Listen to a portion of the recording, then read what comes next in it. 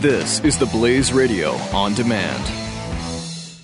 When our water heater broke down last month, it was a nightmare. It took 5 hours for the plumber to show up, and he charged us a couple of $100 just to come out. Then it cost another $1,800 to put in the new water heater. By the time it was all said and done, I felt like I'd been taken. But what else could I do? The smartest thing you can do is get a home warranty from American Residential Warranty. Their home warranties pay to repair or replace all your major appliances when they break, and they will break, and at the worst possible time. Call American Residential Warranty right now for free information on home warranties starting at just pennies a day. Don't wait for your refrigerator to stop running or your ceiling fans to stop turning. Call American Residential Warranty right now. Ask how you can save up to 50% on washer and dryer coverage. Just call 1-800-686-3910. That's 1-800-686-3910. Again, 1-800-686-3910. Call now.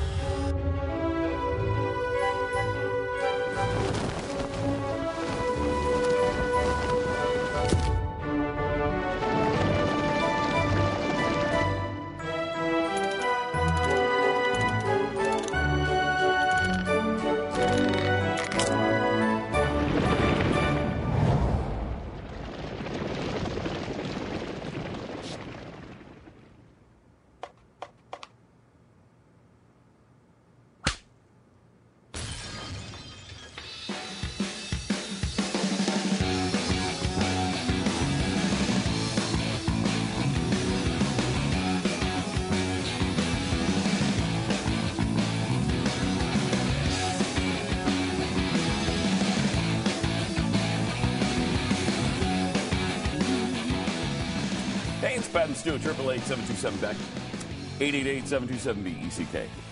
It's becoming apparent that MSNBC doesn't necessarily like Hillary Clinton all that much. They will say, unflattering things about her. And Mika did that again this morning on MSNBC, responding to Hillary's claim that Bernie Sanders made a sexist comment at the debate, saying she was shouting about gun control. Here's what she said. Is that sexist, though, what Bernie Sanders said? No. What? That was, don't make me say it, Joe. No, say it. No, please don't make me say it, because then, Well, let me just say that's pathetic. Okay. That's just absolutely pathetic. That was pathetic. That's pathetic. I know that she's the front runner. I'm sure she's going to win and go for it. I'm glad. She's going to win, but that is pathetic. But and by the way, that was like Veep. That is the sort of... That was Veep. Straight out of Veep. And somebody wrote the line. It was worse than Veep. It wasn't funny. And when Veep does it, Julia Louis-Dreyfus, it's hysterical because it's so ridiculous. That wasn't even funny. That was pathetic. But playing the... I know sexism. Yeah. Hillary Clinton knows sexism. She should know better than to let her staff make her do that. It needs to be her. She needs to get out there and talk.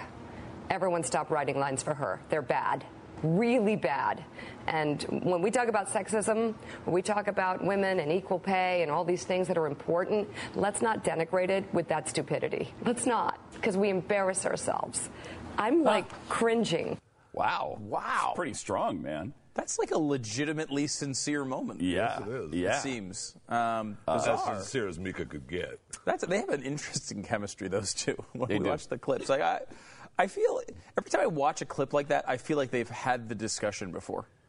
I feel like that's happened, off the air, that already occurred. I don't know what it is about that, but either way, that's a really interesting moment. It's a good moment. Yeah, it is. What was the comment? I don't think I actually know what the comment was. That she said that it was sexist that Bernie said she was shouting about gun control.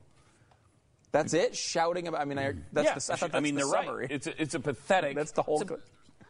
It's a pathetic point because it's not sexist. So women aren't the only people who shout. Is that true? I don't follow it very closely. You're saying it's accurate that women are not the only gender.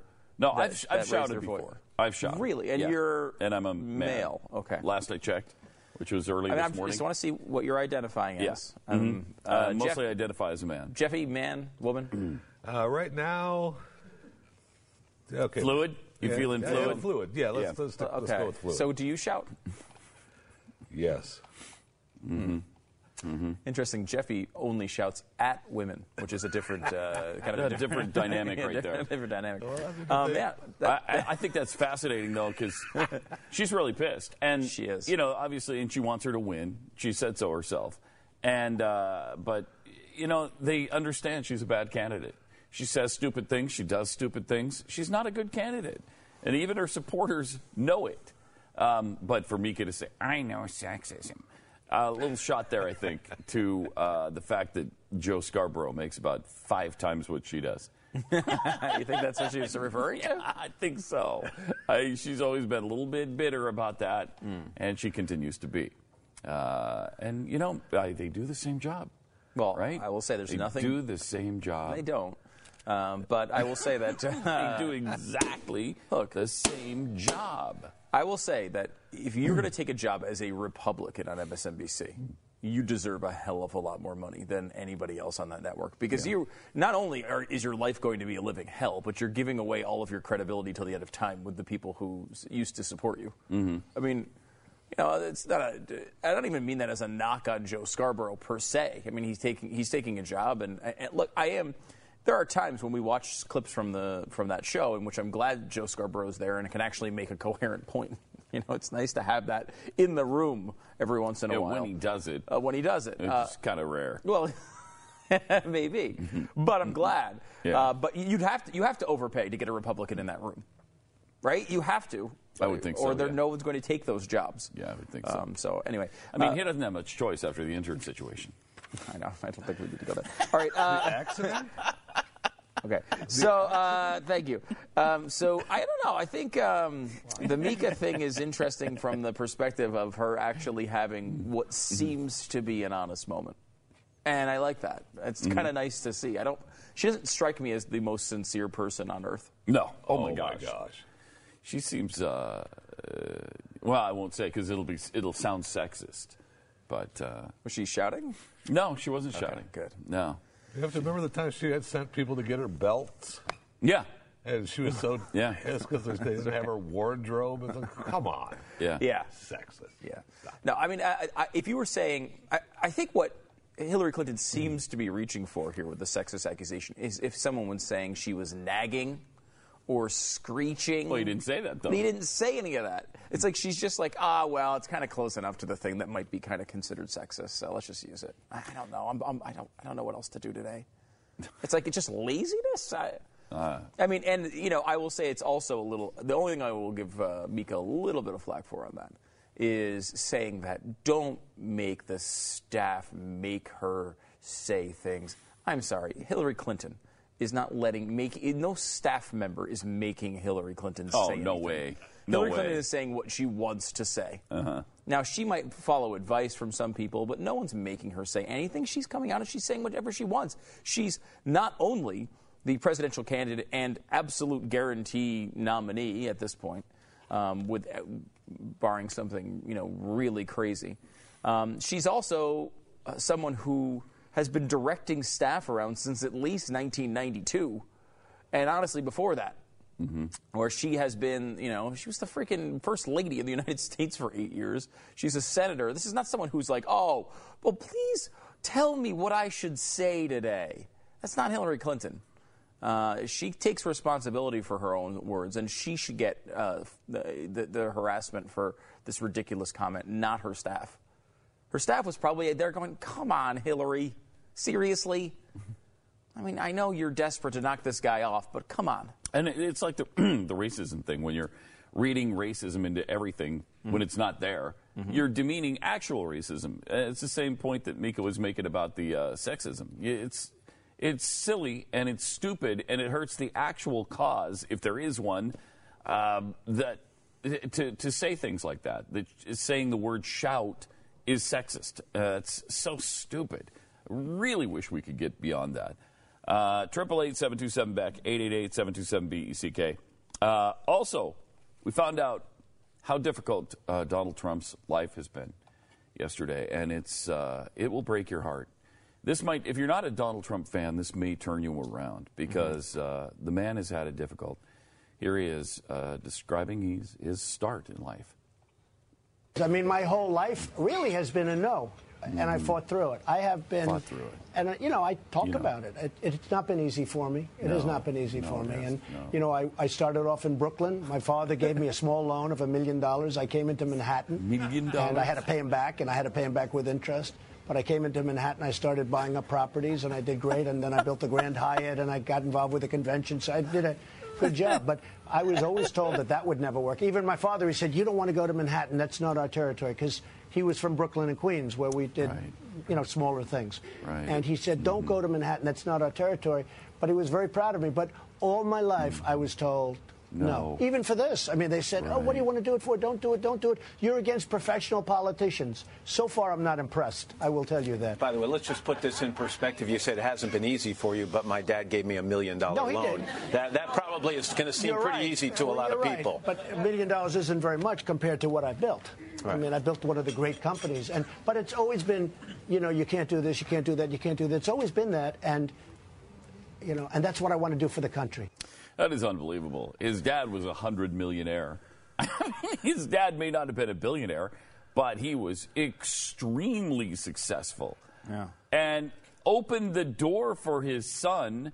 First of all, raised him up in the business, and then gives him a $1 million loan to get started on his own, just a small loan of $1 million. Yeah, that's the first time I've actually seen that clip because I've read it many times since he actually said it, but I hadn't actually seen it. Part of me thought he was tongue-in-cheek when he said that. Not He's at all. not. I mean, that is not dead at all. straight. He thinks $1 million is nothing. And look, that is his perspective on life, right? Yeah. That's who he is. To him, $1 million is nothing. But this idea that he is the voice of the everyman, that is him. What you just saw is him.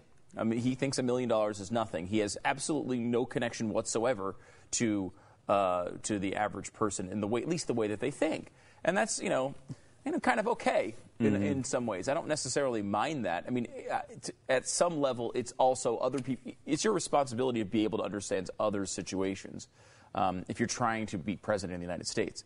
Now, and I think there's some responsibility for voters too to say, look, this is Donald Trump. Of course, he thinks $1 million is not a lot. I think it's not necessarily the worst thing in the world for him to say that, but you realize how disconnected he is from the idea of normalcy. Like, it is a real eye-opening moment where he's just like, he's so far away. He can't even see normal human American life from where he is. And that's because he built his towers so tall. Right. They're the most spectacular towers in the world, Pat. Yeah. Well, he built one of the great businesses. Did he really? Yeah, he did. I haven't heard that. He did, with just a small loan of $1 million. I've only heard that in every interview with him. Yeah. By the way, we focused on Iowa during the radio show and how Trump is now down by double digits in Iowa in multiple polls. But a poll came out today that he also is down nationally to Ben Carson, 26-22. This is only the second poll that showed him down nationally since he took over, basically, the front-runner position. And, it's one poll, and I think you should still consider him the front-runner at this point. But it does look like this might be starting to finally fade away. So. But I don't know. I mean, I've said before, like, I would not be shocked to see him have another run in him here, like one more push before the whole thing goes away. But I'll take it if he wants to go anytime. Don, you got some buildings to build. You have exciting reality shows to host, probably. You should go do that. Go do that. It's better than this. Go do that. Yeah. That, I agree. Not this. I agree. That would be a good thing. Meanwhile, Jeb Bush sees the Florida Senator Marco Rubio campaign as a major obstacle between himself and the White House. And he's taking the fight to his former protege. Jeb's people said, we need to offer a contrast to the current president. Hillary will pitch competence and experience. Marco is a GOP Obama. Rubio and President Obama have strikingly similar profiles. First-term senators, lawyers, university lecturers, served in part-time legislatures for 8 years, had few legislative accomplishments and haven't shown much interest in the process of advancing legislation and getting results. That's kind of a stretch. The aides argued that in a matchup against Clinton, Bush would win and win a higher percentage of the Hispanic vote than Rubio. Actually, Rubio beats Hillary in pretty much every poll I've seen. Yeah, he polls better than pretty much everybody at this point. Yeah. It's early. You don't know what's going to happen throughout a campaign, but his foundation's pretty strong. Ben Carson does pretty well, too, but it's early. Jeb Bush is not the worst, by the way, in polling against Democrats. He does okay. Unlike Donald Trump, who does really badly. Even Jeb Bush does okay. People like Ted Cruz and Rand Paul do okay. Trump does really badly. And Rubio and Ben Carson tend to do pretty good, pretty well. So I don't know. It's tough to take too much out of that, but the idea that Jeb Bush is going to be some, hero to Hispanics, I don't know. Maybe that's true. He's married to a Hispanic. He speaks Spanish. He panders to them. He gives them, policy things that Democrats usually only give them. He's an amnesty guy, which apparently a lot of Hispanics want. It's still hard for me to wrap my hands around that one. Yeah. But I guess that's true. At least that's what we're told all the time. We are told. And I would think if I had immigrated here the right way, I'd be a little irritated at those who believe they should just have it handed to them when they broke the law to get here. When they didn't take the time to do it right, when they had no respect for law, and I did, I'd be a little pissed. And I think some of them are, frankly. You're darn right they are. Yeah. I have people in my neighborhood that have done it the right way and are really pissed. They spend a lot of money coming into this country and becoming legal citizens, and this is like a slap in their face. Yeah. So they're good citizens and good upstanding people? Because if they are, why are they in your neighborhood? Oh, they don't know anything about me. Our sponsor. No, it's not time for. You want us to just go to commercial? Okay. Our sponsor this half hour is My Patriot Supply. I don't know why we had to go to commercial there. If you have challenges in the world, we all face them. Like, for example, you might live in a neighborhood with a major criminal, a person who scares you and your children. Could happen. Yeah, could happen. You might need to lock yourself in your home at any time if you live in that situation. And there's a great way to get prepared where you'd have a lot of food in that eventuality, or any eventuality. Could be a weather situation that leaves you, kind of stranded at home for a few days, like we've had here in Dallas, Fort Worth with the ice storms. Like there was one year before last, it kind of shut us in for about 3 days. Everything was closed. We've got a great way for you to have food on hand just in any emergency situation. 4 weeks of food, an emergency food supply for $99. Just call 888-893-9140. One important thing, if you do live in Jeffy's neighborhood, is to not tell him that you have 4 weeks of food in your house. Oh, yeah. Because then you will have 0 weeks of food in your house. Because he will break in and eat it. In case you didn't understand where I was going with that. I think we all understood where you were going. He's going to eat your food. I wasn't sure. Where were you going? So what I was saying is Jeffy's going to break into wherever you keep your food and eat it if you tell him that you have it. Yeah. And a lot of times, honestly, even if you don't tell him, he's going to smell it. And he's going to come in anyway. But that's why you lock it up. You get like a Liberty safe, and you put the food in the Liberty safe. Yeah. This is a separate thing. But he's like the Smokey the Bear of food. He can spot a fire before it starts to flame. He can smell your food before it begins to cook. Yeah. Is this still the commercial? It is still the commercial. You asked for the commercial, and now you're complaining about the commercial. Come on. 888-893-9140. Call him right now. Limit 2 per household, 4 week supply for $99. That's 50% off, and you get free shipping. 888-893-9140, My Patriot Supply. When our water heater broke down last month, it was a nightmare. It took 5 hours for the plumber to show up, and he charged us a couple of $100 just to come out. And then it cost another $1,800 to put in the new water heater. By the time it was all said and done, I felt like I'd been taken. But what else could I do? The smartest thing you can do is get a home warranty from American Residential Warranty. Their home warranties pay to repair or replace all your major appliances when they break, and they will break, and at the worst possible time. Call American Residential Warranty right now for free information on home warranties starting at just pennies a day. Don't wait for your refrigerator to stop running or your ceiling fans to stop turning. Call American Residential Warranty right now. Ask how you can save up to 50% on washer and dryer coverage. Just call 1-800-686-3910. That's 1-800-686-3910. Again, 1-800-686-3910. Call now.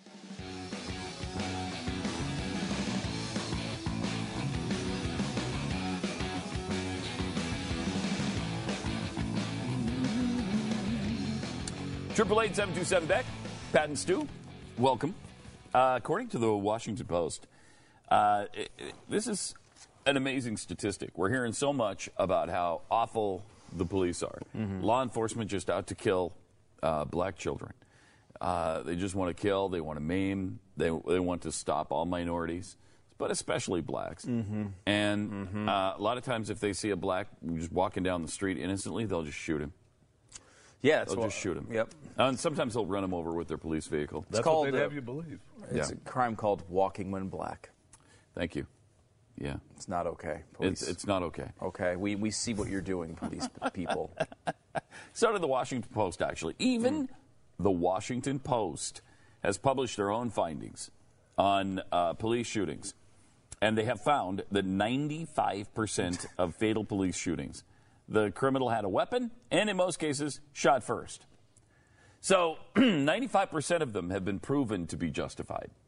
That's just the 95%. Clear-cut 95%. Yeah, the other 5% were racists who absolutely went not intentionally gunned down not necessarily black people for 5% of officer-involved shootings, the details are unclear.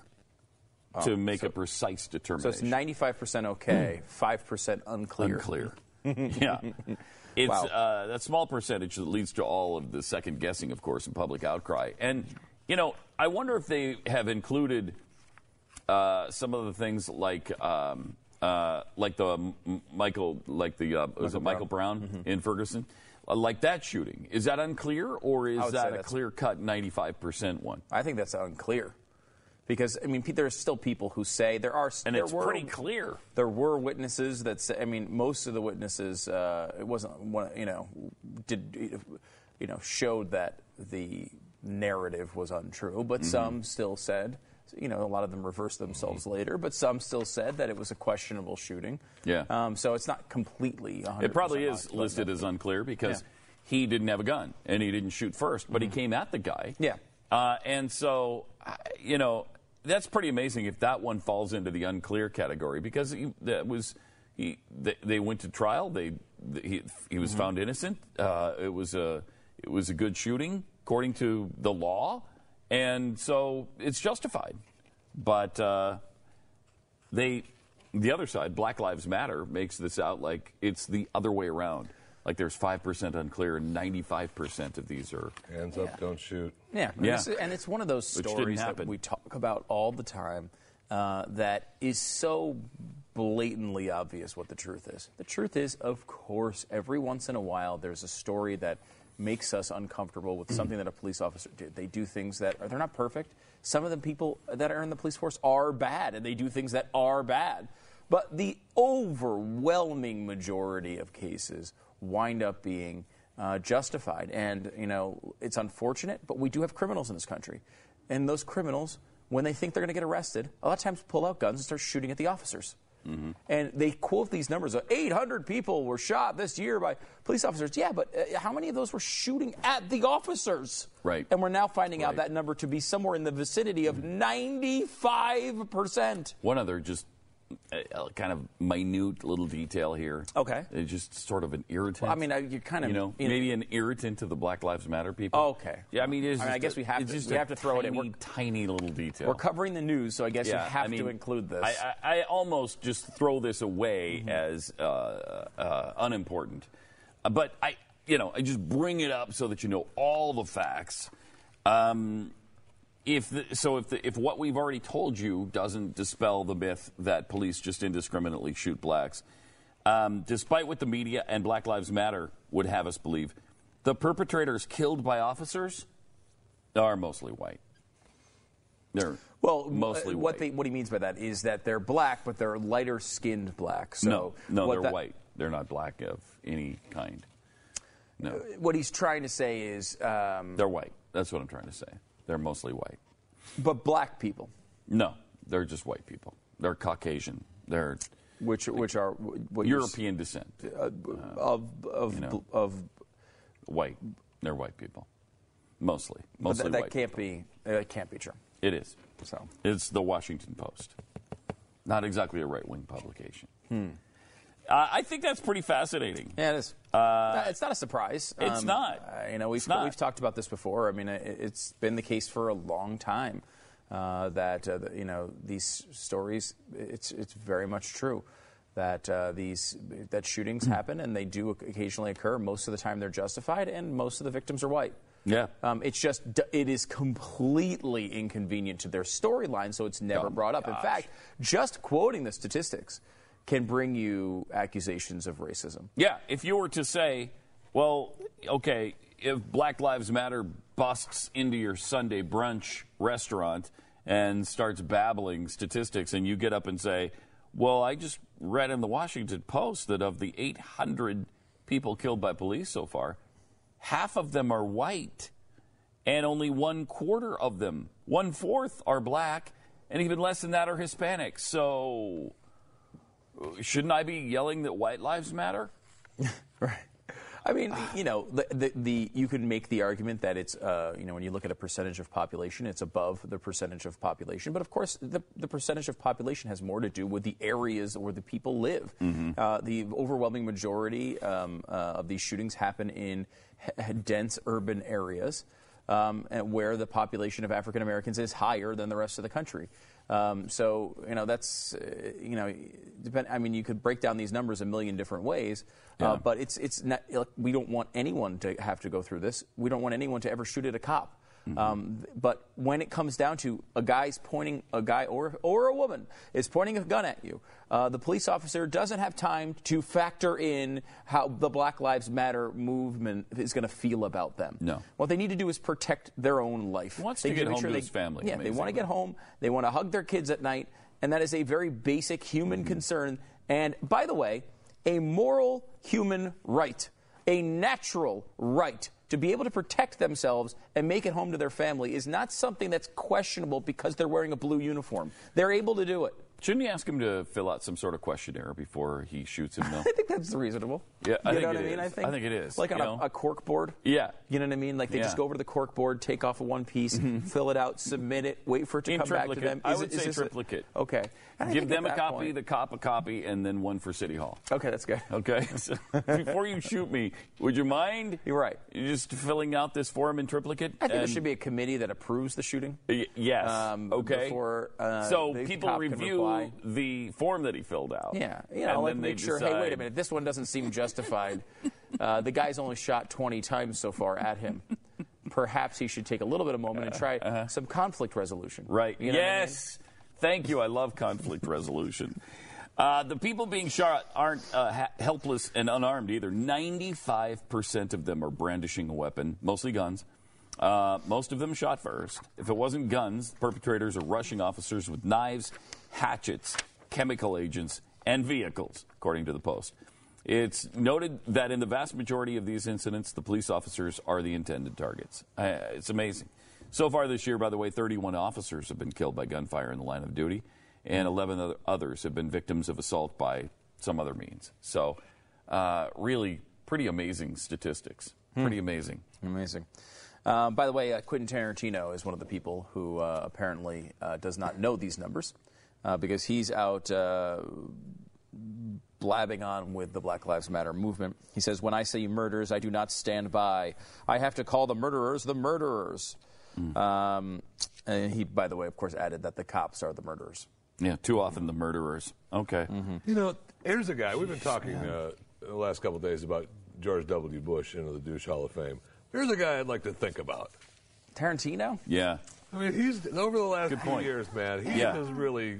What else has he done other than this? I mean, I know he's a nutty liberal, but I mean, everyone in Hollywood is a nutty liberal. That's true. I mean, I don't know. Just every time we see him, it's for something irrational. And every time he does an interview, it's about, I guess it's just about his movies and stuff. He just pisses me off. He really, I don't think there's any question that he's nuts. And a douche. But is he a Hall of Fame member? Yeah, that's a big. I don't know. That is a big step. Wow, Jeffy. Patrick Lynch, he was the president of the Patrolmen's Benevolent Association, said it's no surprise that someone who makes a living glorifying crime and violence is a cop hater, too. That's a great point. Yep. That's a nice point. 888-727 back. More Pat and Stu coming up. You've had some run-ins with the police over the years, Jimmy. They're all fine men. They do a fine job. Keep up the good work. Even when they're removing contraband from your household? It's not the way you talk about business. It's not my country.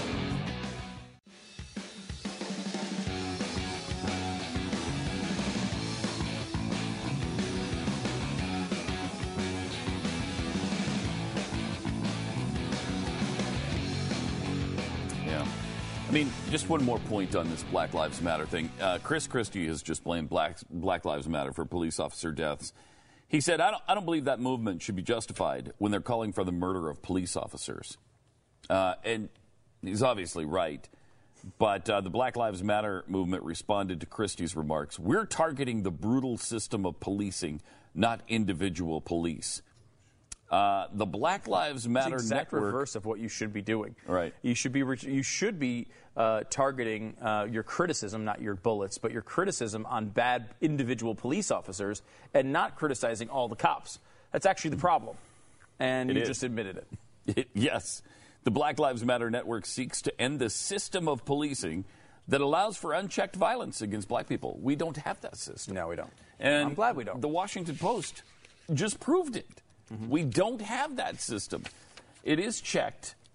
We do look into it. There is a system where if there is a shooting, it's looked into. I mean, what do you want to end police? It sounds to me like they want to end police. Like we shouldn't have any. I don't know what kind of world it would be. A bad one. I'm going to go with a bad one. Yeah, not good. It's such a ridiculous thing, and it shows that they obviously are not what they purport to care about. They do not care about. I mean, it is obviously not. I mean, when you have these numbers, you have real world. Remember too, these controversial ones where Eric Garner in New York, or the guy in South Carolina. I can't remember. Shot in the back. Yeah, I mean, that guy went to prison, right? Didn't he? Yeah. Or at least he's been charged. Yeah. He was charged with murder. Yeah, he was charged with murder. As he should have been. In the Eric Garner thing, I mean, they paid the family a large sum of money. $8 million. Yeah, so that's not unchecked. You might not like the result of the checking at times. Sometimes people, for example, Michael Brown, the whole situation, he was also charged. But the jury said, no. Right. That's it. No. Right.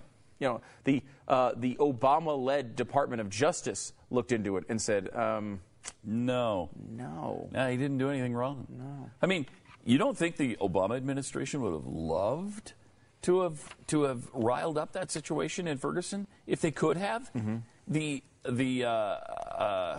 tried. Eric Holder justice system, the guy who was, clearly racist, sent his team down there to make something out of the Ferguson situation and couldn't. Tried desperately to. Now, they accused the police department of all sorts of nasty things. Right, they couldn't come up with anything in the case of Michael Brown. Mm-hmm. So this is kind of an interesting story. Being a Walking Dead fan, Jeffy, you're a Walking Dead fan. Quite an episode over the weekend. Fantastic episode over the weekend. That thing's unbelievable. Have you been on the show yet, Mr. Walker? No, very disappointing, too. Your quest continues to become a walker on the show. Look, some people have dreams of being stars on TV shows, but I just want to be a walker. All you want to be is a zombie. I just want to be a walker killed by one of the stars. I just want to be one of the herd. Right. You know, I want someone to actually, put a knife in my skull. Have you thought potentially of trying to target an activity in which you don't have to be mobile? Yeah, well, I mean, some walkers are just laying there. That's true. Okay. That's true. Here's the problem, though, Stu. There's very, very few. It's rare to find a fat walker. Because they're dead. And so they're not eating a lot. I mean, he would have to be a very recently dead zombie in order to just turn like 5 minutes ago. And okay, so you got this fatty walking towards somebody, who's dead, and then be stabbed in the head or shot in the head or whatever. Like 11 seconds ago. Yeah, it'd have to be very recent because these guys don't have a lot of meat on their bones. No, they don't. And you were maybe dead while at a buffet. Yes. So you're very full. Well, I don't know if I know you don't watch the shows too, but there's not a lot of buffets happening. No, there are not a lot of buffets anymore. No. And what brought it up, what ticked me off too, is I've been wanting to be a walker ever since I started watching the show. You've been talking about it for years. Yeah. So they do a show after Walking Dead, after the show on AMC on Sunday nights called Talking Dead. I had a guy on there that was like, has been a walker 5 times. What the hell?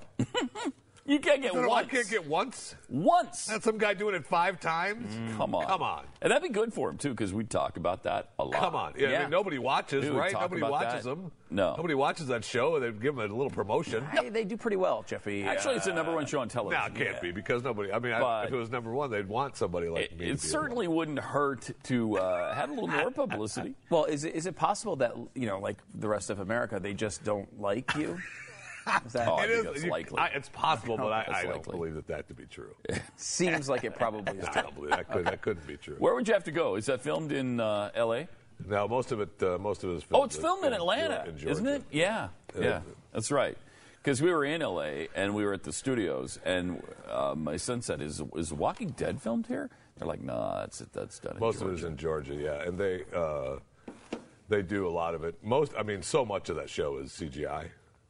Yeah. That, they filmed so much of it early that it takes so much work in the studio that you never get a chance.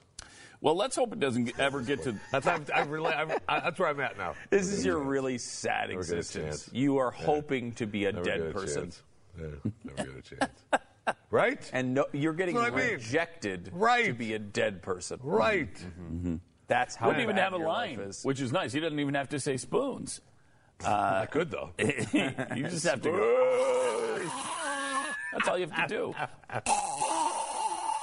It's not the noise they make. And that's the noise he makes all the time, like during lunch. That's about it. I hear that all the time coming out from his office. That's kind of. So he's got the part down pretty well. Oh, okay. I hope it never gets to this point, though, like it did for Christopher Paquin, who's 23. And he was beaten to death by his friend Damon Perry, also 23, after they'd been drinking a large amount of alcohol and watching The Walking Dead. When officers arrived at the apartment complex where the killing happened, Perry was allegedly wielding a knife, and 2 maintenance workers were detaining him. The suspect told police that Paquin began to bite him, so he attacked him with his hands, feet, a guitar, and a microwave. Yeeks. It's a little, if you're this unstable, perhaps you shouldn't be watching The Walking Dead. It's a good safety tip for you. Yeah. I mean, this is the type of thing where people like to try to blame the show for inspiring the behavior. Yeah. And, look, you can't run your society based on what a complete nut job will do with your product. I mean, we know that certainly about guns. And, you can't do that. But, you're right. Maybe, self-policing there. Yeah. Of course, you don't know. If you're that unstable, you don't know. You should be watching. Like Jeffy. Like Jeffy should not be watching any show. No, that's right. Should really be just kind of maybe locked up. Why? Well, I mean, I could give you the legitimate rundown of your crimes, but I think that's probably not beneficial to do on the First of all, it's been quite some time since I've been found guilty of any crime. So wow, what a wonderful achievement. with all those qualifiers. It's been quite some time that I've been found guilty of any crime. Of any crime. That's not to say that you haven't committed them or have been arrested or indicted, but found guilty. Yeah. It's been a while. It's been a while. Good for you. And again, we don't know what a while is. It could be 6 hours, might be a while to him without a conviction. Good job, Jeffy. By the way, the real Walking Dead, I guess, is kind of happening in New Orleans. The Washington Post says there's 50. Now, these aren't zombies; they're vampires. But 50 real vampires live in New Orleans. A candidate, a doctoral candidate at Louisiana State University, conducted a 5-year study of the so-called real vampires of New Orleans. Concluded that. Watch for the reality show to be hitting AMC soon. That's true. Real Vampires of New Orleans. And the vampire thing, what makes you a real vampire, I guess, is that you like the taste of blood?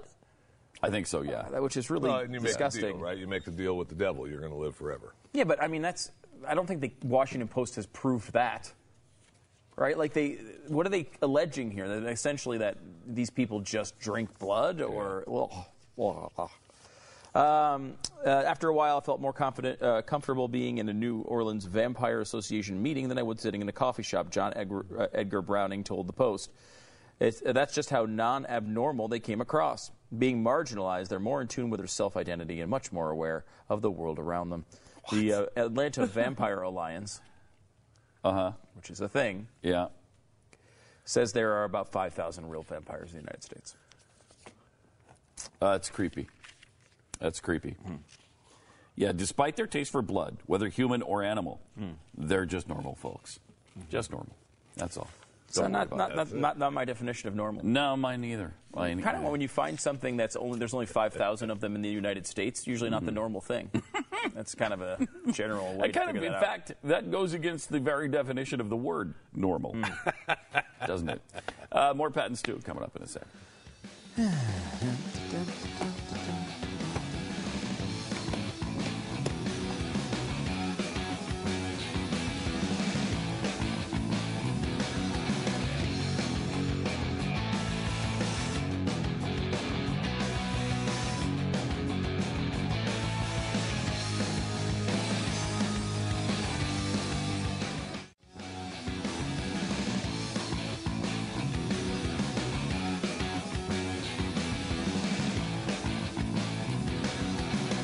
Pat and Stu, welcome. Jeffy, how many vegans are there in The Walking Dead that are walkers? How many vegans? How many walker vegans are there? Far as I know, 0. None?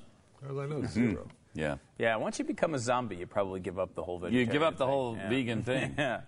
Oddly. You're not quite as choosy about your meal. Yeah. When you eat somebody's face, you're not that choosy. No. And they ate people's faces on this weekend episode. Fresh skin, you're good. Holy cow. I know. Nasty. Good stuff. I mean, it's nasty. Don't forget you can go to theblaze.com/radio and listen to my podcast, Talking Walking Dead. Talking Walking Dead? Talking Walking Dead. So you've taken the Talking Dead and then just put... Why not? Talking... Good franchise. Walking Dead. Good franchise. Nice. Yes, I didn't even know. So you are doing that? Yeah. You are doing it? Yeah, once a week. Shouldn't you have a Pat Gray on as a guest for this particular podcast? Wow. I'm a little hurt. I know you guys are always busy. We're not. We're wide open. You guys are always busy. I mean, I'd be more than happy to watch the show. You guys are always busy just when to we're catch recording. up. When we're recording in this. I'd be more than happy to just watch the show, catch up. You don't want us on your dumb show. You don't want us to... We put you on our dumb show all the time. Right. Every freaking day. Wow. Anyway. That's something to learn right there. Yeah, it is. Yes, it is. There's a story about vegans, so it's sad that there's no vegan walkers. But vegans are gloating right now over this new WHO study, the World Health Organization, or WHO. And I don't know, what does Pete Townsend know about vegans? What does Roger Daltrey know about whether people should eat meat or not? What business is it of theirs? World Health Organization, WHO. Yeah, the WHO. They won't get fooled again. And yet here we are getting fooled again by another stupid vegan report. Right? Am I right? No. You're definitely not right. Definitely not. Anyway, they've released a report saying that red and processed meats have the same potential to cause cancer. So either red meat or like processed with that turkey stuff that's kind of pretend, or bologna or hot dogs. Right. While the meat industry got busy questioning the data and common sense of the findings, vegans and animal advocates wasted little time expressing vindication. The meat industry isn't the only group questioning the findings of the report. In particular, many are taking issue with the data point making headlines that meat is as likely to cause cancer as tobacco, which the WHO itself, again, I mean, all right, said is not what the study found. No. The meat industry says the study defies common sense. Well, it is. And I will tell you that maybe we can air this tomorrow. And you are a vegetarian. I am a vegetarian. But it's a BS study. The World Health Organization says everything causes cancer. And when you say... not everything. No, that's true. Not they everything. Did find one They substance. found one thing. I can't remember what it is. It's water? It's been a while since I looked at it. It's not water. It's something. I can't remember the so exact water does cause cancer? Water does cause cancer? No, that's just not the thing that... Maybe it does. I don't know. The World Health Organization probably could find a way. It probably does. But it was some like additive to... I want to say it was some paint-related additive. I can't remember exactly what it was. But it like literally they've tested hundreds of things, and I've only one time found something that does not cause cancer. Well, that's because they take everything to a ridiculous amount. Right. Their standard is essentially, can we absolutely prove that it does not cause cancer? And of course, proving a negative is always very difficult. You can't really do it. You never know for sure. I mean, no one ever knows for sure. There's just not a lot of evidence to indicate that it does. If you give, 17 lifetimes of meat to a rat in one day, and you do that every day of a study, eventually it's probably something bad's going to happen to it. Yeah, I mean, of course, and that's the kind of stuff they do. Yeah, and like one of the things, we should air this tomorrow because we did a statistics on this a couple of years ago now about cell phones. There was a claim that cell phones were possibly carcinogenic from the World Health Organization. Causing radiation. I went through all of their claims, and things that like pickled vegetables, for example, were one of them that I remember off the top of my head that were more cancerous than cell phones. Pickled vegetables. Now, I mean, if you're afraid of pickled vegetables, you're going to go through life afraid of a lot of stuff, man. I think look, there's, you might eat red meat, you might not. A lot of people obviously don't because they think it's unhealthy for reasons like, you don't want to turn out like this guy. First of all, you could eat pickled vegetables or turn out like this. Yeah, that's true. I think I would choose the Jeffy solution on that one. Oh, no? Pickled Wait, no, that's not what I meant. Okay. Point being that really, unlike, sometimes we generally kind of go over, you're like, oh, there's nothing to that. I mean, they say everything causes cancer except one thing. Same people that propose to eat bugs. They want the world to eat bugs. Yeah. That's what we need. It's good for you. Yeah, we just had that story recently. It's just agonizing. Yeah. It's good for you. I'm very shocked about this particular story, though, that vegetarian hot dogs, which occasionally we'll eat with my little vegetarian diet, 10% of them actually contained meat. and human DNA. And human DNA, which... That's it, though. Look. What the hell is that? I mean, I'm sure that... Is that just from the handling of maybe, the product? Or maybe, like, Jeffy pushes someone in, gets grinded into the dog. Don't worry about it. Exactly. I mean, look, we all know the stories of hot dogs that, have rat parts in them and rat feces and all, All the canned goods do. They all have a specific percentage of that kind of thing that they can be tested for and have in it. Who cares? Get over it. You really don't care. It does not bother you at all. No. The worst canned good for that, I think, is mushrooms. Canned mushrooms. Yeah. Really? What, rat? Mushrooms. I'm gonna get some cold cuts today.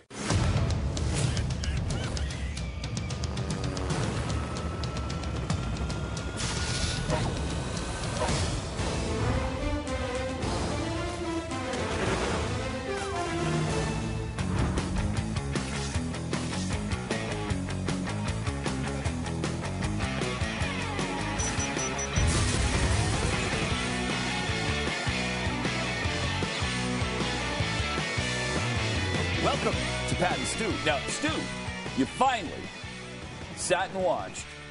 Oh, my. No, you haven't watched. I'm gonna, but you're going to watch. I mean, I did have a lot of Ted time. Cruz interview. You know, I mean, Glenn asked about. I didn't know. Guy's so good. He's so good. He's so good. I mean, you got to watch this interview because he. I wouldn't worry about it, Stu. Don't watch it. Shut up, Jeffy. He's. I would call him brilliant. I mean, he's absolutely brilliant. He absolutely is brilliant. And he just. You know, we've made this observation before. He's never grasping for an answer. You know, it's not like the George Bush thing where, what I wanted to say was, I had a word that I was, the word is, the. It's not like that. No, it's not. But Ted Cruz always has an answer. And it's always a good one. It's not, you know, he doesn't have to manufacture answers because they're in him. They're part of him. He believes them.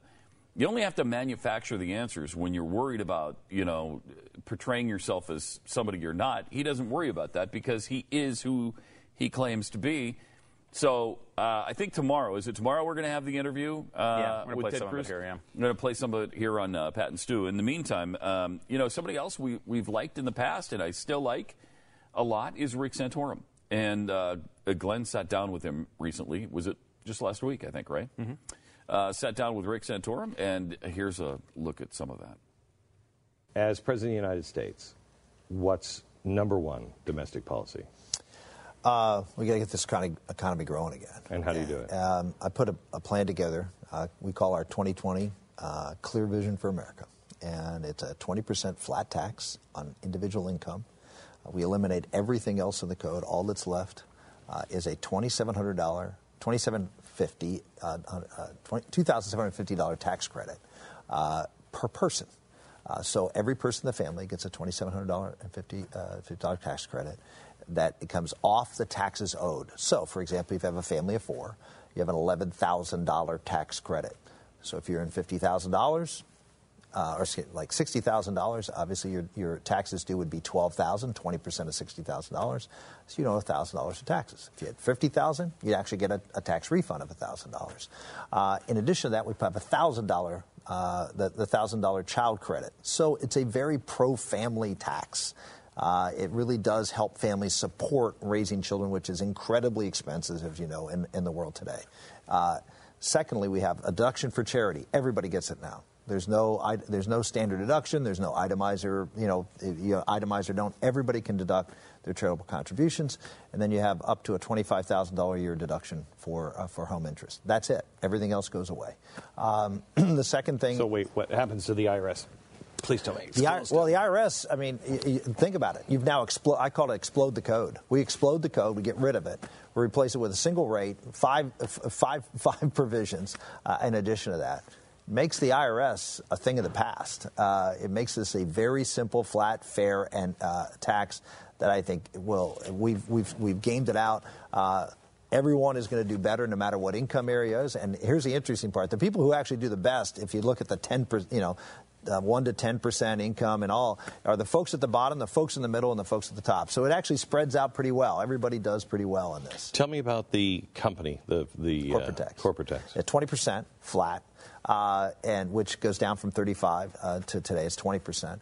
And full expensing. So we get rid of amortization schedules, depreciation, everything else.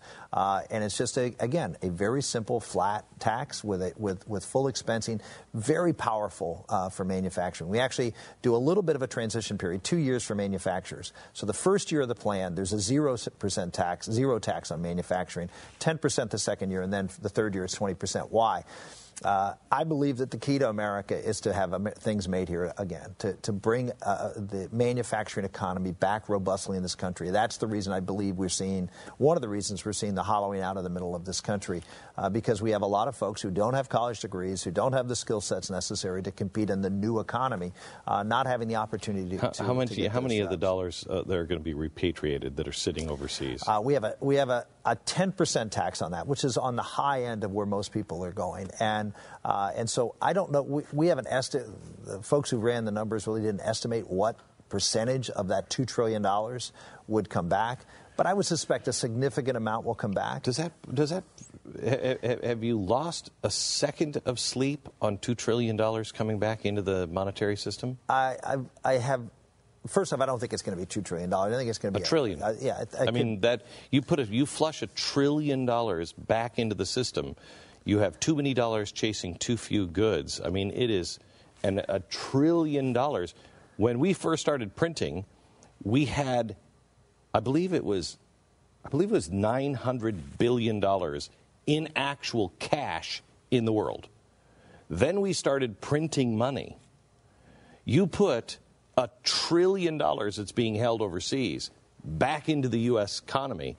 You've doubled the monetary system from where we were back in the. You have inflation like crazy. Well, I mean that's a great question, and because if you look back when this was done the last time, that we did do something like this last time, and from what I recall, there wasn't any inflationary impact. Now we weren't printing money. Well, that was back in 2004 or 5, if I recall. It was during that period of time. We were certainly not doing the QE1 right. before. So I think it's a legitimate concern. Mm-hmm. It is. Yeah. It's a little bit of a concern. Yeah, it sure is. You flood the economy with an extra $1 trillion on top of the money we've been printing. Probably opens you up to, I mean, again, these are sort of theoretical conversations, but I mean, in reality, you wouldn't need to print as much if you were to, I mean, they're printing, a rational society would stop printing. Yeah. If you're going to get $1 trillion. And again, it doesn't come in one big check. You know what I mean? It comes in over a longer period of time. He said, too, the tax was on the higher side of people who were talking about these policies. So maybe that would limit or at least make it come in a little bit slower. But it is a concern. And Glenn's, Glenn can talk in those conversations. He's good at that. I think most candidates, Rick kind of showed, having the background to know that, this had already been done in some way. Is interesting. He obviously has a handle on this. In fact, smart guy. Sometimes I find with Rick Santorum, this is an odd criticism. And again, I like him. But it's almost like he has too good a handle on some of this stuff. Like he talks in such detail about his tax policy. Mm-hmm. And while you need to have the detail of the tax policy, in a way it actually hurts his tax policy as far as selling it to the public. Like I can sit here and listen to tax policy talk and hear, deductions and all that other stuff, and at least get to the point where I'm interested in it. I don't think that's the vast majority of people, though. Like, I like numbers. I like seeing, I like that stuff. Mm-hmm. I don't think most people do. I think you get to that point where, we were talking about this as we were watching the clip. It's like, if you don't get your tax policy passed through as is, right? You propose something. And, you're going to try, it's going to be hopefully as close as you can get to what you propose. We all know that you don't just get it. Mm-hmm. So if that's true, why make your standard deduction $2,750? Like, why not make it $2,700 or $2,500 or $3,000? Something that's a little... Because, the bottom line is they're going to say it's not paying for itself anyway. They're going to say it doesn't work anyway. They're going to criticize that it's all going to the rich people anyway. Why not make it a tad easier for you to actually communicate to the people who are receptive to it? Mm-hmm. And that's something, Rand Paul did the same thing, 14.5% tax. Like, make it 14 or 15. Why is it 14? Why 14.5%? Now, I'm sure there's some economists, Stephen Moore probably said to him, look, it's got to be 14.5 or it won't pay for this particular thing that we need. But then make it 15. You'll have a little bit extra cash. You can go on vacation. You redecorate Camp David or something. Make it a little easier to communicate to people. Again, minor criticism and a good plan overall. Yeah, it is. It is. And then they talked about the Fed. Oh, nice. So let's see what Rick Santorum says about the Fed.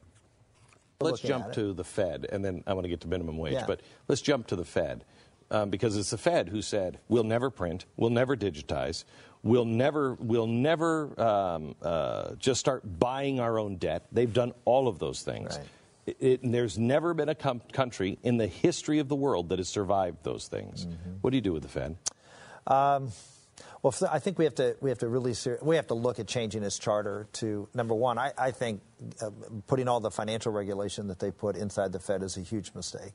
I think it's giving the Fed way too much power over the financial system in this country. And so, Dodd-Frank is you talk about one of the top priorities is to repeal Dodd-Frank and to reduce the amount of power in the Fed. There's some simple things we could have done that could have stabilized our financial systems without putting this enormous amount of regulation and authority within the Fed. We didn't get the report on what happened in 2008 until after we finished the legislation of Dodd-Frank. Well, look, I mean you want to talk about the cart before the horse. Remember Rahm Emanuel, don't let any crisis go to waste. And there was a crisis in our banking system, and so they saw it as an opportunity to gain further control and regulate the system, and that's what happened. You have in your plan, what is it? New Vision for America? Perfect. A clear vision. Clear vision for America. 2020. That's very good. I just got that. In that, you talk about a minimum wage increase. I do. 50 cents a year for 3 years. Right. I don't even understand it. Yeah. Well, we have right now less than 1% of all Americans make the minimum wage. Yeah. And one of the things I wanted to do is put together a package that on its face can say, look, this is a package that's directed to try to win votes and get things passed in the United States Congress. And one of the things I realized, that there are, from my days in the Congress, I came and had a lot of great conservative ideas. Health savings accounts, which I don't know if you have one or not, but, I was the author of health savings accounts. I introduced the concept, the first one to introduce that in Congress. Pushed it through, made it happen. Made some compromises along the way to get it passed. It was not as robust as I'd like it to be, but we got it into law. I think this tax plan is a transformational tax plan. It gets rid of the IRS. It makes a very simple code. It's really pro-growth. For the left. So you have to have some things in there that show that you're willing to, work to put some ideas in from both sides. Tell me how you... And if we're right, if I'm right, and I think I will be, and I think you're even concerned about it too, that the growth is going to be so dramatic, the last thing we're going to be worried about is a 50-cent an hour increase in the minimum wage. Right. Wages are going to go up a lot more than that. So tell me, because I think the GOP doesn't know how to compromise. I believe in compromise. I do. But they don't even understand how to compromise. They are into surrender. Tell me compromise. I always say there's good compromises and bad compromises. A good compromise is negotiating less of a good thing. Welfare reform is the example I use. We had 5 things I wanted to accomplish with welfare reform. Wanted to end a federal entitlement, wanted to block grant it to the states, wanted to cut the amount of money from the current levels, and then we wanted, once that was done, put a work requirement and time limits on the welfare program. Those are the 5 things. I'm willing to negotiate I negotiated more daycare payments. I negotiated more transportation money to help people get to work because now we're requiring them to work. Clinton vetoed the bill repeatedly. He wanted more money. He wanted to change these other 5 things. We wouldn't change those 5 things. But I'm willing to give more money. Here's why I figured. If I'm right and the principles I believe in work, then we're going to reduce the welfare rolls by so much, this extra money actually won't even be spent. And that's exactly what happened. We actually reduced the welfare rolls by 50%. Employment went up, poverty went down, and actually the amount of money we spent on those programs went down, even though we allocated more money for them. So those are that's a good compromise, right? I can tell you at the time I made those compromises, I was vilified by some in Washington, D.C. These organizations said, you can't, you're giving away the store and you can't compromise. You have to be able to hold on to your principles and what you think is important in making things happen, and then be willing to negotiate on the things that are less important. A bad compromise is when you negotiate less of a bad thing. So in other words, we have a tax increase, and instead of having a 10% increase in tax, you have an 8% increase in tax. That's not a good compromise. You're doing bad things. You don't agree to do bad things just because you got less of a bad thing. And that's what I think, unfortunately, in Washington, they haven't figured out. That's really interesting. Fascinating. That's a one of the most honest segments I've ever seen with a politician. I know, and I don't necessarily agree with much of that.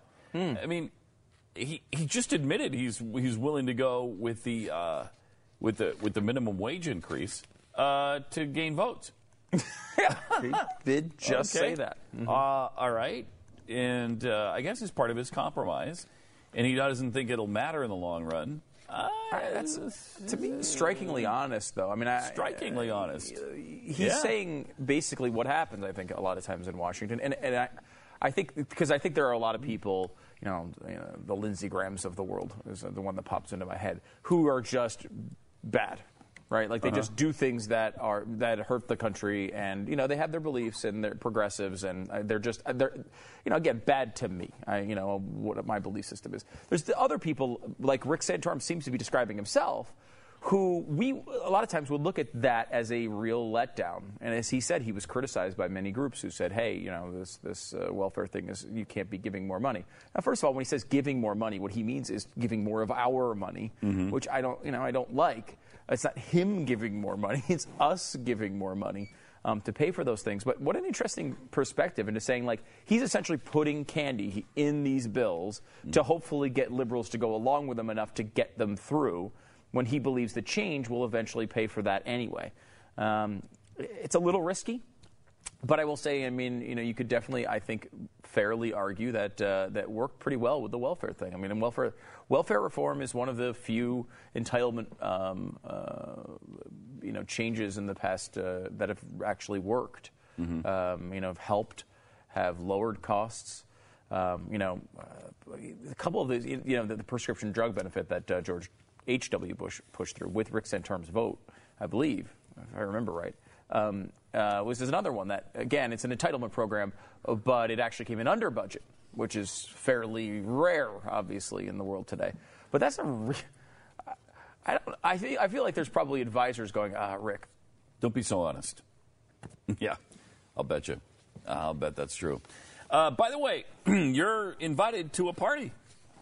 Well, not you, but members of the House and their spouses are invited. The pleasure of your company is requested at a reception honoring the 54th Speaker of the United States House of Representatives. Oh, wow. Well, Paul D. Ryan, the Honorable Paul D. Ryan.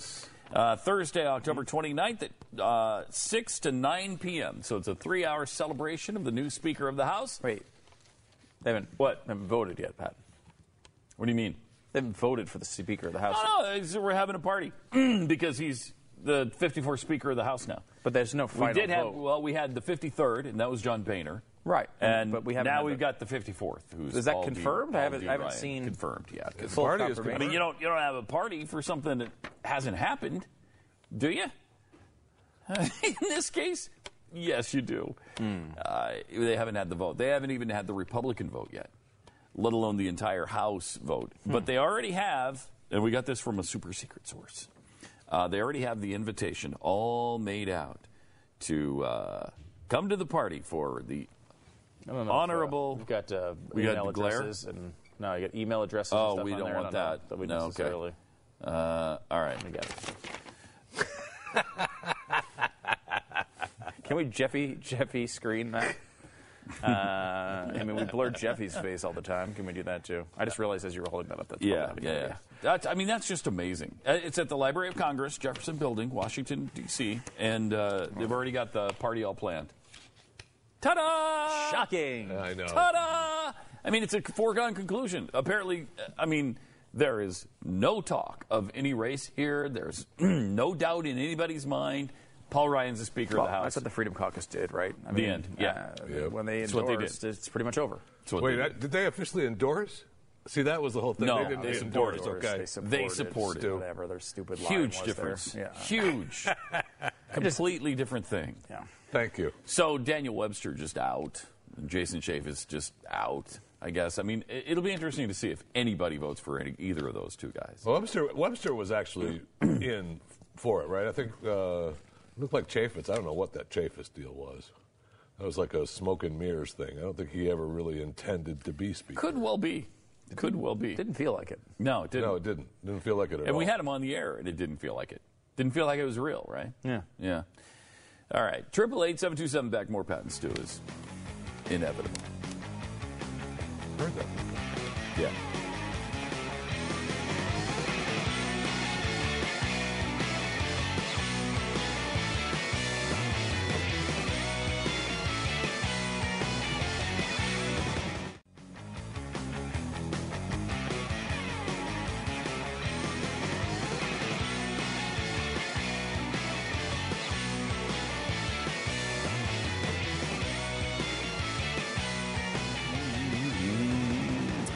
888-727-BECK.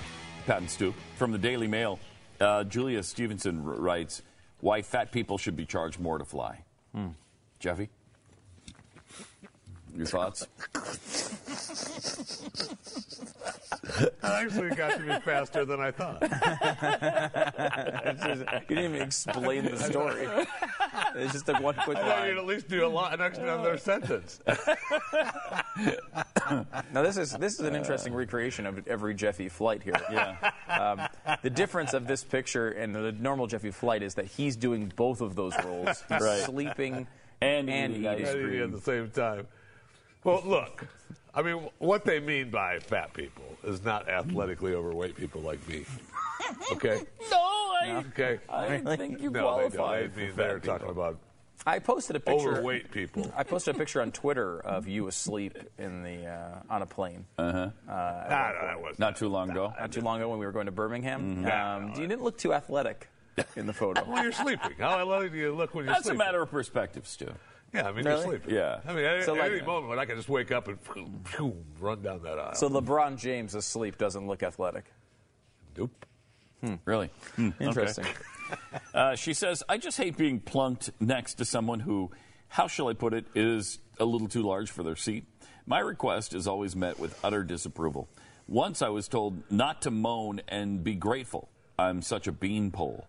But as a slim person of 8 stone, the hell does that mean? Jeffy, what is 8 stone? Where did that come from? What does that mean? On the other side of the pond, they weigh with I know. the stones. Agonizing. They don't Stop always, though. Sometimes they use I think Lincoln Chafee kilograms. wanted to take us back to stone. I thought weight. stone was English system. I think it is English. It is, and I think it is actually. I think 1 stone is 24 pounds or something like that. Okay, so double 8 check. stone to pounds would be 112 pounds. Okay, so that is a slim person. She says, so as a person of 8 stone, I'm sick of finding myself sitting next to someone more than 4 times my size on flights. It happens so often. Wait, 448 pounds? I don't know. She says it happens so often, I reckon I'm sized up at check-in I doubt that as as a well. suitable companion for the clinically obese. I will say that is, there are moments, as a man who takes up some room, there are moments on the flight where you're just happy when the person sitting in the middle is the thin, No question. 5'2", 105-pound female. Because that person takes up no room. And, it's not like you're not, like, I've had to sit next to Jeffy at times. And the thing about sitting next to Jeffy is you're just one with Jeffy. Yeah. Because you're sitting in under the constant rolls of his contact. fat. Yes, it's really nasty. It's not nasty for me. I mean, it doesn't matter to me. You really don't Oh, mind you it. got to look. You're sitting. You get used to it. Yeah, that's no.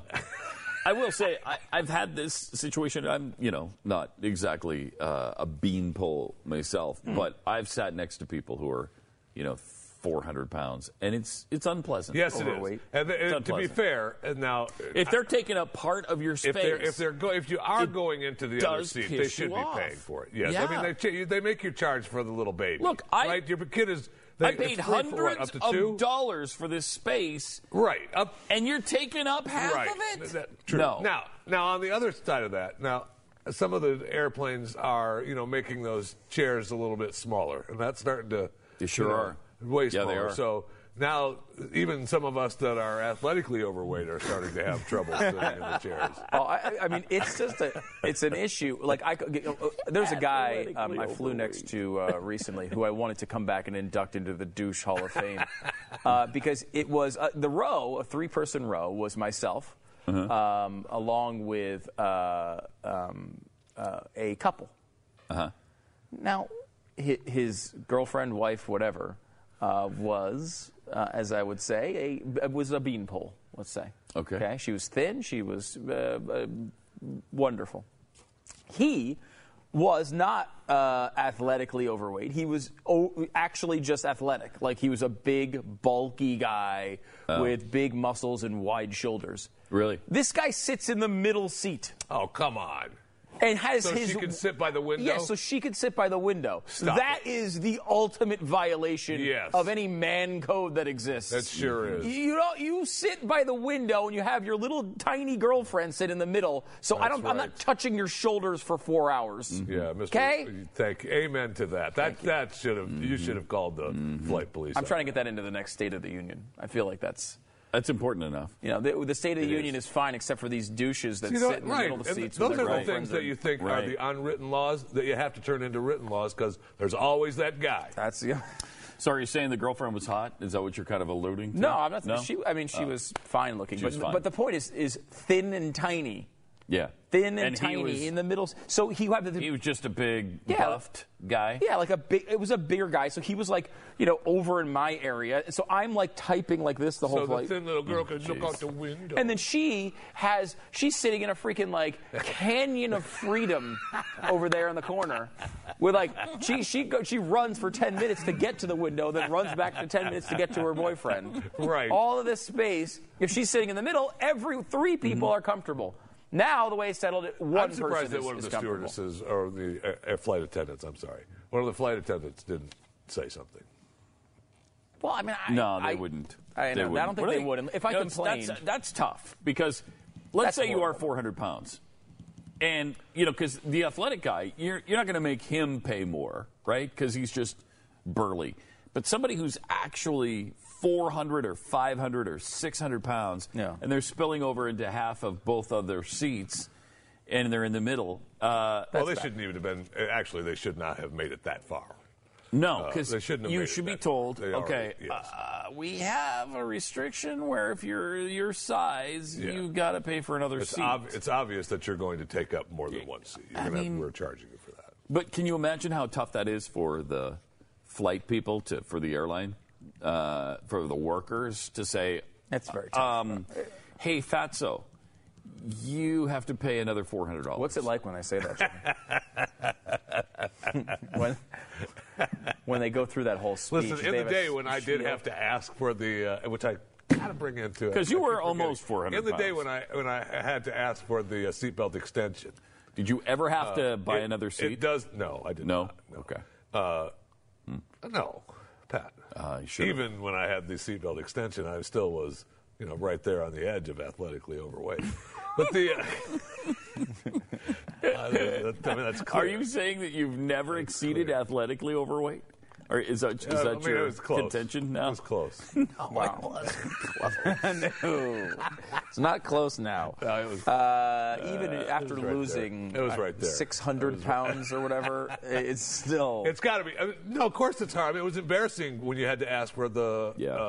seatbelt extender. That's why. I still have the one I took. And then to put that on the stewardess and say, "Hey, fatty, could you?" Right. That's why it should never get that far. What are you going to say? Those are the people at the luggage check-in. That's their job. That's what they get paid for. Excuse me, sir, but Wait, when is that put in there? Why is it their job? Because that's their job.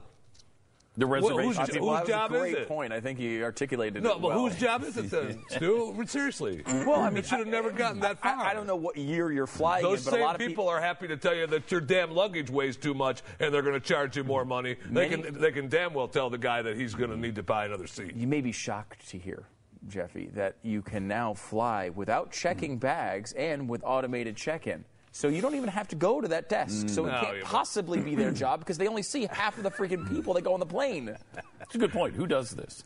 Because you order your tickets online. You're certainly not weighing in. And you're not telling them, hey, by the way, I'm 400 pounds, so I need another ticket. It's got to be the stewardess. It's got to be the people. I guess it has to be. She goes on in this article to say, once I sat next to a woman who's so enormous.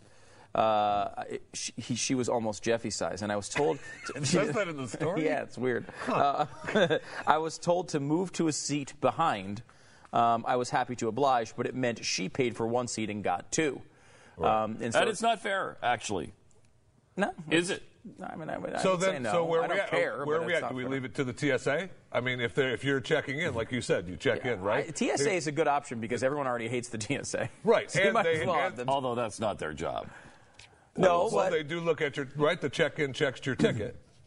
Right. I think and if they look up and see someone who's not athletically overweight, like myself, they can say, where's the second ticket? Where's the cash? You perhaps need to go see the. I think it's the job. I think it's on the flight. I think you're on the flight. You got people. You're going to have to move them around like this. You got probably in this day and age, it has to be. It's going to have to but be. But every flight is full. There's no. There's no spare seats anymore. Every single flight I ever take is full, completely full. I think though you could put like two little people in the row with a big person. Yes, you could put a puzzle together a little bit. Yeah, that is it. You're like a moving truck. Yeah. You're just like putting pieces in and trying to get as much stuff as possible. That's what it is. It really is. 888-727 back. More Pat and Stu coming up.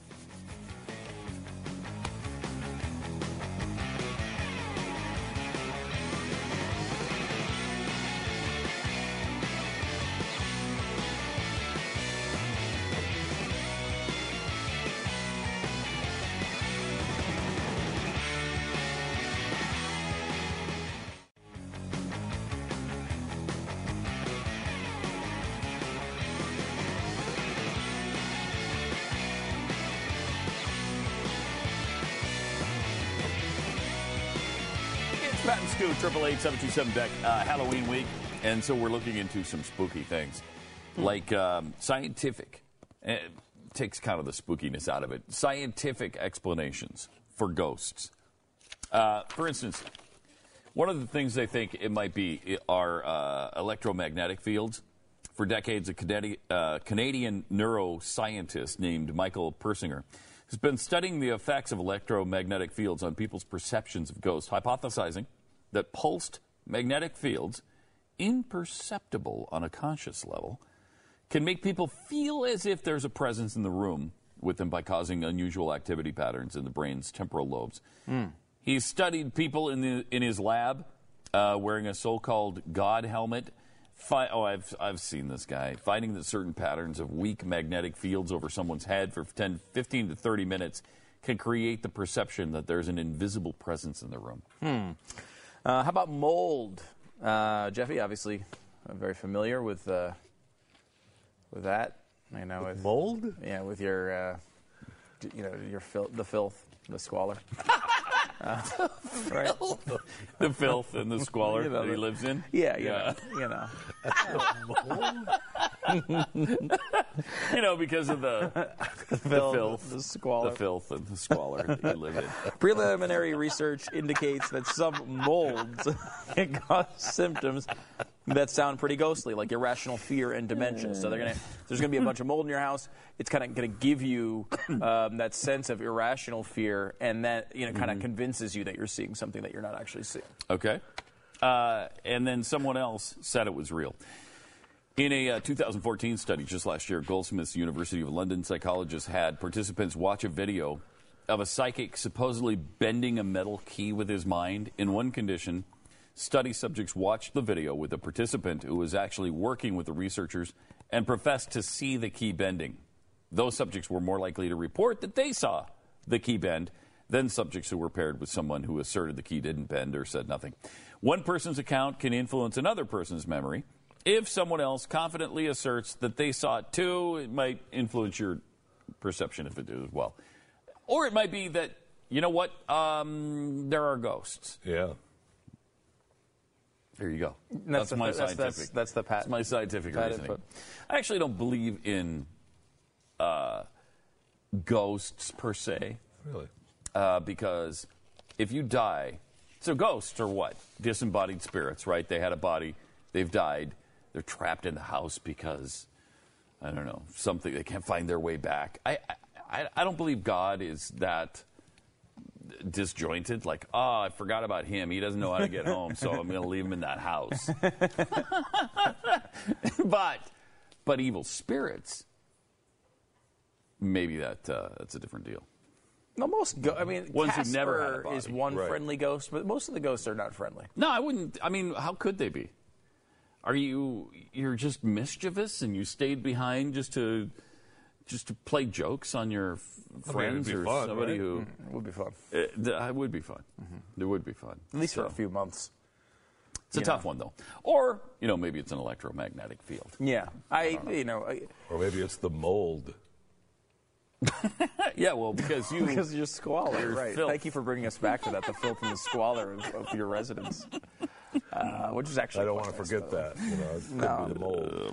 Oh, man. So scientists have identified a chemical associated with death and decay that appears to function as a warning signal, activating the body's threat management response and making people more vigilant. Now, a lot of people would say Jeffy and this filth and squalor smells in this particular way. That's not this. This is a death smell. This is not just the squalor and filth smell. This is beyond squalor and filth. You brought it back up, Jeffy. I will point that out. We had moved on, and then you said the mold thing again, which brought us right back. Right back to it. Right back to your filth and squalor. Just blaming you. University of Kent psychologists. Have hoarders been to your house yet? You know the people at Hoarders? You know, the funny thing is, if people think you're a hoarder, you don't have to do the show. So you can kick them out. You can say, no, go away. Get away that's what you do. So that's what you've been doing? I'm just saying that people could do that.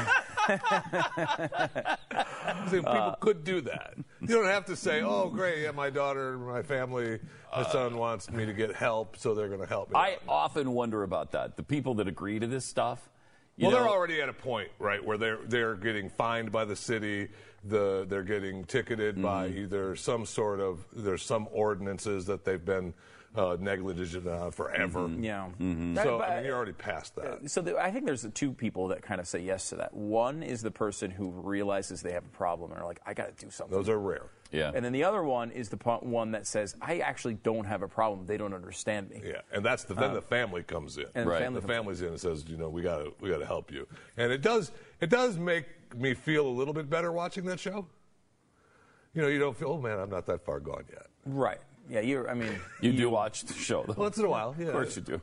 I can't watch shows like that. It Me neither. It creeps me out. There's a few of the people who they broadcast that are way gone. And you talk about mold and filth and squalor. I mean, it's bad. I had the water cut off for a long time. And it's bad. I had a friend whose family kind of lived in a sort of a filth and squalor situation. No, we've been talking about Jeffy the whole segment. Yeah, but it's different? Yeah, different. Oh, okay. Different. This was growing up, and you'd walk into their house and there's clothing everywhere. Was it hoarding or just squalor? Yeah, I don't know if they hoarded. It's squalor, I guess, because dishes piled in the sink and all over the countertops, so you can't see a countertop area. There's pots and pans and plates and silverware and glasses and cups everywhere, stacked this high in the sink and then all over and then clothing on every inch of the floor and junk and bags and paper and crap everywhere. I can't take it. And and then you'd walk into you'd walk down the hall, there's clothing all over I'm like, wow, what? How do you live like this? Yeah, how do you do it? I've become very spoiled, Pat. Oh, man. I'm very spoiled in my life. And it's going to shock people, I think. They're going to say, wow, Stu? Yeah, I know. Spoiled? I know. I think I have. Over the past couple of years, I went to a particular home, which I would describe as not as clean as I'm used to. And it actually, I can't function properly anymore. I used to be the guy. I was the lead proponent for squalor for a long time in my life. If I left to my own devices, that house it looks like a hoarder's house in 10 minutes. I have no control over it. But I'm so spoiled now that I can't live like that. I can't handle the most minor Me neither. thing out of place. If my kids leave their shoes in the middle of the room, I go crazy. Yeah, I start breaking things and What? shooting holes in the walls. I don't think that's healthy. Okay, not quite to that extent, but I hate that. I hate it when socks are left in the middle of the room or shoes or, let alone weird. clothing everywhere and dishes piled in the sink. Well, and then you get into the cat feces everywhere. Yeah. And the people with 500 cats in the house. Oh yeah, and you see the kitchen thing. I can't. You see even the host of the show. They walk in, they're just like, oh. oh, like they get it's right. You can see the smell hit them visually in the face. It's really ugly. And again, I just wanted to point out Jeffy. 888-727-BECK is the phone number. We'll be back in just a minute. Actually, your house is far, far nicer than you deserve, so there's no doubt about that. Would you say you're more into filth or squalor? Yes. Okay. So you're kind of like a squilf guy. You just really like some or filler. Waller.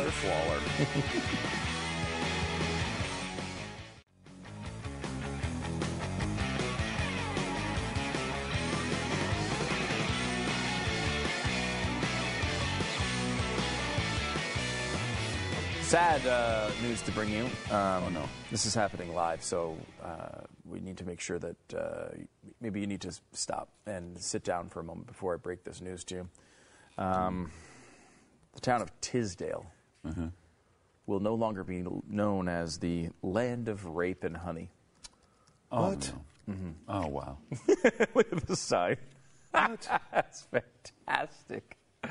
The land of rape and honey. That's cool kind of bizarre, but there's a story behind it, obviously. There is. Cool slogan has been a source of contention for some time, and it was referred to rapeseed crops grown in the area. Second part of the slogan comes from the 16-foot statue called the world's largest honeybee.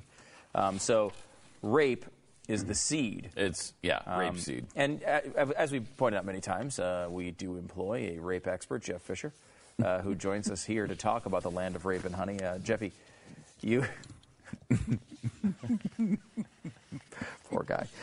It's a sad day to see Tisdale even you. Go away. Wow, even you have gotten to a point where you feel bad for him today? No, I mean his victims. Poor guys. Okay. So the slogans, there's a few other slogans that may need to change. And these are actually, I guess, real. Hooker, Oklahoma. Their slogan is, "It's a location, not a vocation." Which could be nothing but farther from the truth. Really? Then there's Hutt Valley, New Zealand. Right up my Hutt Valley. All right. I don't really understand. Let's see. Okotoks, Alberta. That has a really, I would say, unassuming slogan. There are a number of things to do in Okotoks. Think about it. Well, there are a number of things to do. In La Crosse, Kansas, their slogan is barbed wire capital of the world. That's something you got to see, right? I'm going to the barbed wire capital of the world to see, barbed wire. Yeah. That'd be great. That'd be great. That'd be great. Cheshire, Connecticut, a town Glenn Beck used to live in. And so did I. And you lived in Cheshire. Really? I didn't realize that. Many people who worked here lived there. That was kind of a hot spot. Cheshire, Connecticut, the bedding plant capital of Connecticut. Wow, did you know that when you were living there? I didn't know it was the bedding plant capital. You didn't know that? I don't think I did. Think of all the bedding plants you could have visited. Wow. Wow. In Lionsville, Pennsylvania, where the ducks walk on fish. What? That's just somebody who was high. That's really weird. One day. Beaver, Oklahoma, the cow chip capital. Nice. Sounds nice. Great. Oh, you can get those set of presents and everything. Oh, my gosh. Dumas, Arkansas, home of the Ding Dong Daddy. But so weird. We had a play-by-play announcer in Helena, my hometown, on the mean streets, who had this expression that you were a Ding Dong Daddy from Dumas. Like if there you go. You're a good basketball player, like you hit a shot, he's a Ding Dong Daddy from Dumas. There so you go. that's obviously where that came from. Right. Wow. Dumas, Arkansas. Put together a 40-year-old situation there in my mind. Bushnell, South Dakota. I'm glad we were part of it. Yeah. I'm glad we were part of that. Mm-hmm. It's not the end of the earth, but you can see it from here. There you go. That's a good slogan, actually. That is a good slogan. At the end of the earth, but you can see it from here. In Gass, Kansas, don't pass gas. Stop and enjoy it. Golly. By the way, if you're doing some international traveling this winter, you may want to consider Zakistan. It's a brand new country in Utah.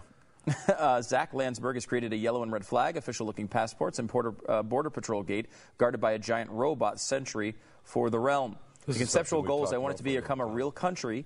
I mean, the goal is not going to happen. It's impossible, but I'm going through the motions. I'm trying to make it happen. He's created a motto for the land of Zakistan, something from nothing. Wow. Powerful. Pretty powerful. Do you have a military yet? Yes, a nuclear arsenal, actually, which was an odd first step. If he would just declare war on the U.S., he might become a country, get some cash. I mean, right now he could probably negotiate anything with freaking Obama. He'd probably get like all these hostages start showing up. Well, I don't even ask for these people. Why are you giving me? What's happening?